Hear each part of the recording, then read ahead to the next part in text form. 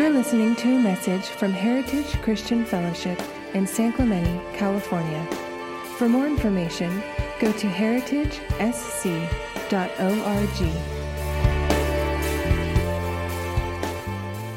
A couple years ago, my wife and I, we went back to Columbia, Missouri, which she did school. It was a reunion for her. And one of the things we had to do when we went there is we had to go to this place called CJ's. And I don't know if anybody's heard of it. It's in Columbia, Missouri. But I think on their very second date, my wife's like, oh, there was this place when I went to school. It's called CJ's. And she talked about the chicken wings they had. And they had the most amazing chicken wings, according to her. So when we went there, one of the first things we had to do, I think we went there 2 or 3 times, we went to CJ's. And sure enough, it was probably the best chicken wings I've ever had in my life. Anybody like chicken wings besides me? They were like perfectly crispy on the outside. They were fresh, and they were like juicy and tender on the inside. And then they made their own sauce. And then it was the first time I ever had it, they had fried pickles, and they were equally good. So we just really had a great time. Anybody have a place like that? You know, like one of those favorite places, and like only someone can do it, and hopefully this close by. I mean, we have In-N-Out, and it's like every time you have out-of-town guests, we always have to take them In-N-Out and give them a sticker, a T-shirt, and they feel kind of cool. But Chick-fil-A, yeah, or Cane's, you know, that's kind of like a younger crowd. Every time I go there, it seems like you have to be a teenager to eat there, but it's good. But imagine if I was at CJ's, and instead of eating the chicken wing, imagine if I just sat there. Imagine if I just sat there and I looked at the menu. In fact, I studied the menu, and I memorized it. And I can quote the menu with my eyes closed because I'd memorized it. And then I started watching everybody else eat, but I still didn't eat. And then I went behind the scenes where the kitchen was, and I was like, I want to see how they make it. So I'm seeing how they make it. I'm looking at their secret sauce. And then I learned the history of the place, but I never ate the chicken wings. Wouldn't that be like the dumbest thing ever? And I couldn't, and if that would happen, I couldn't honestly stand up here and say, those are the best chicken wings I ever had. I could say, well, I heard they are, or my wife says they are, but I couldn't really with conviction say that. So today, we're going to be doing a little bit different service. I want to do some tasting instead of talking. And I want to take David's advice in Psalms 34:8. And this is what David said. He said, "Oh, taste and see that the Lord is good." Taste and see that the Lord is good. Because the Lord is good. And whether you believe in God or believe in Jesus or you don't, God is good. But as believers, we have an invitation this morning, an invitation for our life to taste and see that he's good, to experience God. There's one thing to know about God and know about Jesus, and the other thing is to experience him. So how do I want to do that this morning? Well, we're going to do it through worship. So I'm going to do an abbreviated message, and we're going to do a lot of worship. And this is kind of in conclusion of our I Am series. We really felt led this year that we need to return to our first love, who is Jesus. So we finished just a 7-week series, and we talked about the I Am statements where Jesus proclaimed different statements about himself. So it's kind of like we studied the menu. We had a good time. We heard the stories. But today we get to taste and see that Jesus is good. So what I want to do is start out with 2 scriptures, and then I'll pray, and then I'll do a little teaching of worship. So the 2 scriptures, the first one is Psalms 135:3. It says, "Praise the Lord, for the Lord is good. Sing praise to his name, for it is pleasant." The next is Psalms 145:3. It says, "Great is the Lord and greatly to be praised." Can we say that together? Great is the Lord and greatly to be praised. One more time. Great is the Lord and greatly to be praised. So let's pray. Lord, we want to sit down with you. You said that you knock at our door and that you want to come in and sup with us. And we want to taste and see that you're good. We want to experience you. Lord, no matter what happened this week, whether it was a good week or bad week, we opened with a tragedy. But Lord, even in the midst of tragedy, you invite us at your table And you said over your banqueting table is love, Lord, and you want us to experience your love, your presence this morning, and we're hungry for it. Lord, we can't find that true river of life aside from you, and that's what we want this morning, Lord. In Jesus' name, amen. So I said, hey, we're going to do worship today. So what is worship? You know, it's a common term in church, in Christian world. And if you grew up in different type of Christian environments, you know, we all have our different form of worship. But what really is worship? One of my favorite definitions is an old-fashioned Webster's dictionary. It said, worship is to honor with extravagant love and extreme submission. We don't really use the submission word too much anymore. It's not that popular. But to honor God with extravagant love and extreme submission. And the word worship it actually came into prominence in the 1300s. It was a combination of two words, worth and ship. And it meant to ascribe or declare the worth of something or to place value in the thing being honored. So to worship then is to lift up the Lord, to declare his value, and to place our life under his lordship. And David said it correctly in Psalms 129, verses 1 and 2. David said, ascribe to the Lord, you heavenly beings. Ascribe to the Lord glory and strength. Ascribe to the Lord glory due his name. Worship the Lord in the splendor of his holiness. And you know, that term, like I said, worship is used a lot. And most of the time we associate worship with singing. Wouldn't you say that's right? But yet, and we will be doing that a little bit later, but worship is really about coming to God and bowing down to him. Because the heart of the question of what is worship is what I bow down to. Let me repeat that. The heart of the question of what is worship is what I bow down to. Because we all bow down to something, don't we? Whether we know it or not. But when we worship, we surrender our own desires, our feelings, our pleasures. Whatever my body wants, you know, normally we go after that, and we worship that. For others, people sometimes worship popularity, they worship money, they worship power, our culture, or even our country. But as believers, our worship should be for God and God alone.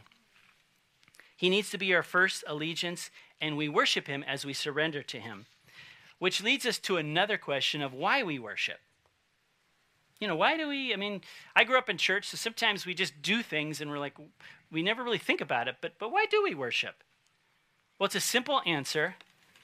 We worship God because he is God, period. We worship God because he is God, period.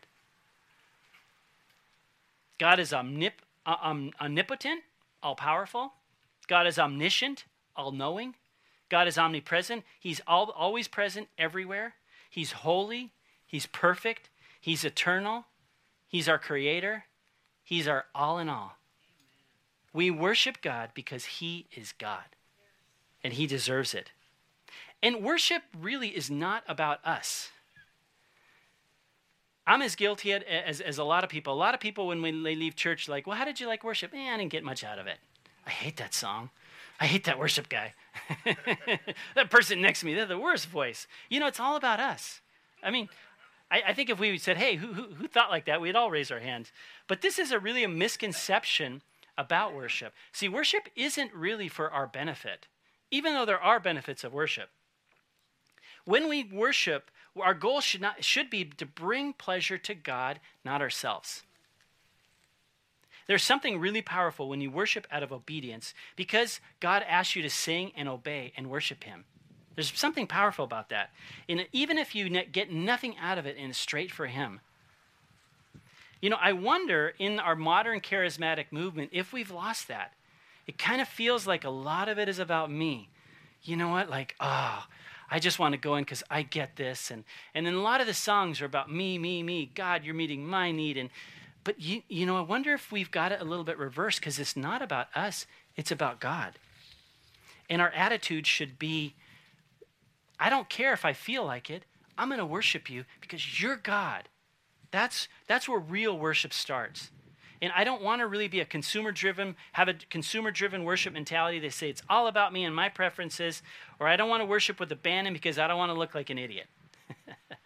And sometimes you feel that pressure. It's like you see someone worshiping and they're going for it, and either you think they're strange or you think, man, I wish I could be like that, but I just don't have the guts to do it. We all feel like that. We're all self-conscious. And worship shouldn't be a warm-up for the main meal. A lot of times my attitude was like, okay, I'll order a sermon with a side of worship. But Jesus is the main dish, and oftentimes we just need to spend time in his presence, even as a body. There's power in that. Worship him with expectation, adoration, and abandonment. And you know what? We can really learn about God, read the Bible, hear great teachings, so that we can worship. We do all that so we can worship God and be at his feet. It's our privilege. And my challenge to you this morning is to push you. If you're uncomfortable with worship, especially demonstrative worship and singing, I just want to nudge you a little bit this morning. Because if you haven't really grown up in church, or if you're new to church, you come to church and it's like, it feels weird. Why are we singing? Adults singing? I remember Roger used to always say when he first came to the Lord, he went there, and the only time he ever heard people do that was when they were drunk. And so a lot of, if you haven't grown up with that, it's strange. Or maybe you grew up in a religion where, you have to be really quiet and barely even look up. But God wants us to be exuberant worshipers. So if you're having problems with that, or you're not really comfortable, I just want to push you a little bit this morning. There's no judgment. God loves you no matter what you do. And if you love worship and you're the one who just goes for it, and you forgot your flag today, but normally you have your flag.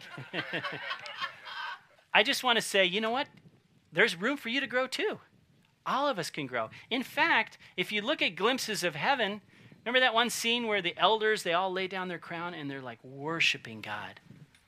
There was a quote from A.W. Tozer, and it was, if I can remember it, it says, if you're not comfortable with worship down here, you might not be very comfortable in heaven. And it's like, whoa, that kind of hit you. And a big part of worship, though, is singing together as a church. Singing is not always worship, and worship is not always singing. And worship can take the form, many forms outside of singing, because it's really a heart and a posture issue. But as a congregation, when we get together, we generally sing. So why do we sing? Thanks for asking. Well, first, as humans, I think we're just programmed for music. Every single culture throughout time, they all have their own musical identity. It's something in there. I went to Uganda a couple years ago, and we were in the refugee camps, and we had a concert, and all the different tribes came in individually, and they had their own own individual songs and dances, and it was so cool. They didn't have any instruments. They did it all a cappella, and man, it was cool. It was totally different than ours, but it's in kind of our own DNA, because I think as beings we're creative, like our Creator, and music is creative. And second, we sing because you can say things in music that you can't say outside of songs or poetry. You notice that? Like sometimes in a song, you can encapsulate feelings that you can't do anywhere else. Even in our worship songs, like 1 minute we can be talking about the painful thing that they just experienced at Camp Pendleton, and then the next breath we're glorifying God. Only in the song can we do that. Sometimes sermons require points and, illustrations, but music sometimes skips right over that. A good example is the story behind a real famous and beloved hymn. I know that we all know. And this hymn was penned by an attorney and businessman named Horatio Spafford in 1876. Anybody ever hear of him? And the hymn was written after a traumatic event in his life. It was a series of events. The first one was the death of his 4-year-old son. And then the Great Chicago Fire of 1871 ruined him financially. And then his other business interests were further hit by the economic downturn of 1873. Kind of sounds like it was close to 2020, doesn't it? And then the ship that his wife and 4 daughters were on sank while crossing the Atlantic Ocean, and all 4 of his daughters drowned and died. His wife, Anna, survived and sent him the now famous telegram that said, "Saved alone."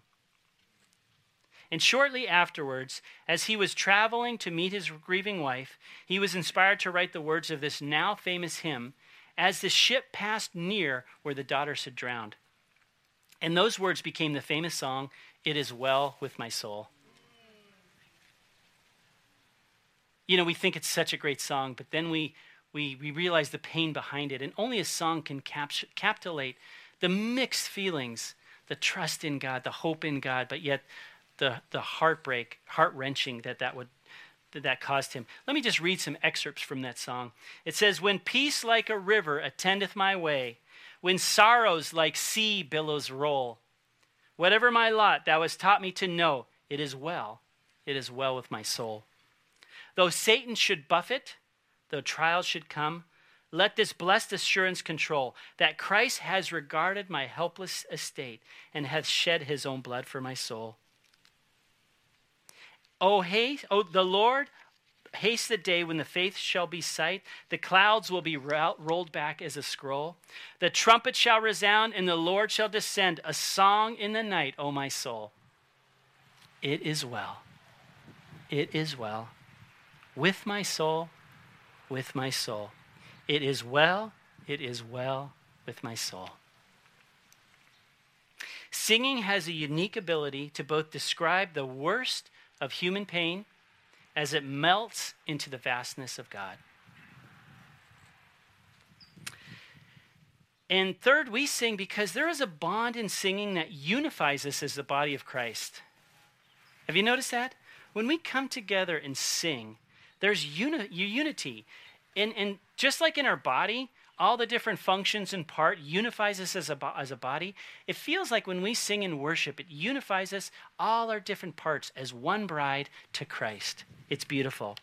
And fourth, what we sing because singing allows God to speak through the songs and actually teaches us theology. In earlier times, singing and worship were where many people learned their theology because they couldn't read or write. And they could easily remember scripture through it. And Bible can be taught a lot through music. I don't know if anybody remembers Maranatha music back in the day. They used to just do like, "Seek ye first the kingdom of God, unto thee, O Lord." Just pure scripture. And now Shane and Shane, anybody hear them? They're all about scripture. So God speaks to us through songs. And have you ever had a worship song stuck in your head and it really encouraged you all week? I did this week, and it was like I woke up with it. And it was really encouraged me, and it just brought me again into God's presence. So what happens when we worship? Well, first, it helps us become like Jesus. You know why? Because we become what we worship. We become what we worship. If you worship money, you end up getting greedy. If you worship yourself, you're pretty proud. Remember in high school, I had a friend, and we grew up together, and then he started listening to mod music. Remember that? And within a couple of months, he just listened to it, almost worshipped it. And then he changed his clothes. He drove a little scooter. I remember one of my kids, they had a friend girl, and it was a beautiful little girl. And then I saw her in high school, and she was like goth, And it started with her listening to goth music, and she kind of worshipped it. And then she took on the attire, And it's like we become what we worship. So when we worship Jesus, we become more like him. He transforms our heart. And second, when we worship, we feel rest for our souls. We feel rest for our souls. I had lunch with Gary Ray this week, and we were just talking about worship and about today. And he just had such a healthy perspective. So I got out my little phone and I recorded him. So I actually have a quote from Gary. So it should be here on the screen. But this is what he said. It was really apropos. He says, "People are stressed with all that's going on. But when we begin to worship, all that falls into place and gets aligned in the river of God's peace." In a sense, it's a quick fix. You can try to study and get the answers or watch 100 Facebook videos. When you worship, it's like suddenly God is in control, and I realize that I am his son or daughter. So many people are fearful, and worship fixes that because of who we are worshiping, and he aligns it, and his presence and peace come. If we can live in his presence, we will live without fear. Let me repeat that last one. If we can live in his presence, we can live without fear. I mean, don't we all need that right now? And I've been wondering recently, well, how did we get so fortunate to get Gary back?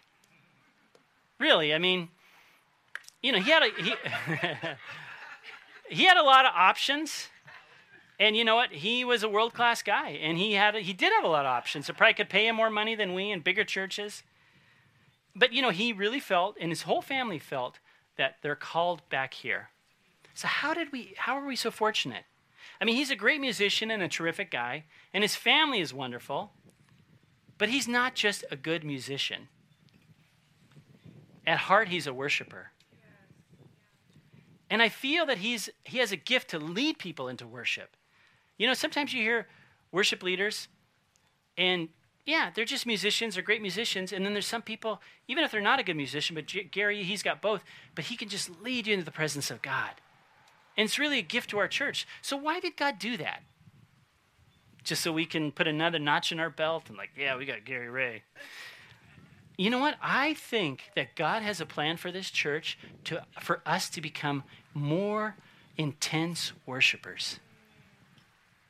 To be known as a worshiping people. I mean, we have an amazing history of worship. We've had great worship leaders, great history of worship. But I think we've been a little soft in this area.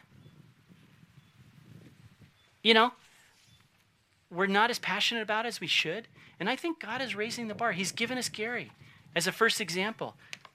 And what are we going to do about it? I would love to be known as a worshiping church. There's a lot of different reputations you could have. There's you meet some people and they're like, okay, that guy's a beach person. Or, hey, that's a river person. Or they're mountain people. Or they're desert people. How about if we get known as a worshiping people? If you want to come together and experience God, experience the supernatural, you can come to Heritage, at our church, at our groups, in the life of every member here, because they're worshipers and God's living there. And great things happen when God's presence is manifested among us. There's salvation, signs and wonders, healings, deliverances, all the stuff that the disciples did when they were out and about when Jesus sent them. And also that inward work of God in our hearts. Peace, joy, forgiveness. It's hard to stand in the presence of God and worship when you're bitter against somebody. In fact, the Bible says, go and get right, then come back. Or giving us proper perspective in the midst of all these storms. So I want to call the worship team up again. But I have a couple calls of action, if you will. I want us, even if our heart's not in it, for us to worship. Even if you don't feel like it, worship. It doesn't always have to be an emotional thing. And I want you to be willing to be stretched in this area, because God is worthy to be praised, whether we feel like worshiping him or not. And second, I want to challenge you to be stretched in worship. Start this morning. There's different ways when we're singing and being demonstrative in our worship that the Bible talks about. And I want to read this list, and I want you to think, you know what, I've never done that. Maybe you wanted to do it. Maybe you told yourself you would never do it. But I want to say, as I read this list, is there some form of this worship that you've never done? Maybe you could do it this morning. Okay? Okay, yes. Good. Well, you should have actually waited till I said the list before you said okay. In negotiation, that's 101, guys. You always let the other guy show his card first. But the forms of some of the forms of corporate praise that are mentioned in the Bible are singing. Sorry, Governor Newsom. Singing. And then there's shouting. I'm a big hockey fan, Ducks fan. I shout when they score. Angels, whatever. When we go and, you catch that wave and everybody's like, woo! Why can't we shout in church? The Bible talks about it. There was a couple shouters this morning in our first service. What about standing in honor? Our American culture, it's sort of casual. There's some cultures, some of the Asian cultures, they're very respectful, and they just stand in honor to honor each other, to honor a dignitary. How about if we just stand and honor God? I don't know what that looks like, but that's mentioned in the Bible. And then there's kneeling. When you kneel, have you ever had anybody kneel to you? Kneel before the Lord. And you're just you're submissive. You're the king and I'm your servant. If you've never done that, try that this morning. How about dancing? Uh-oh.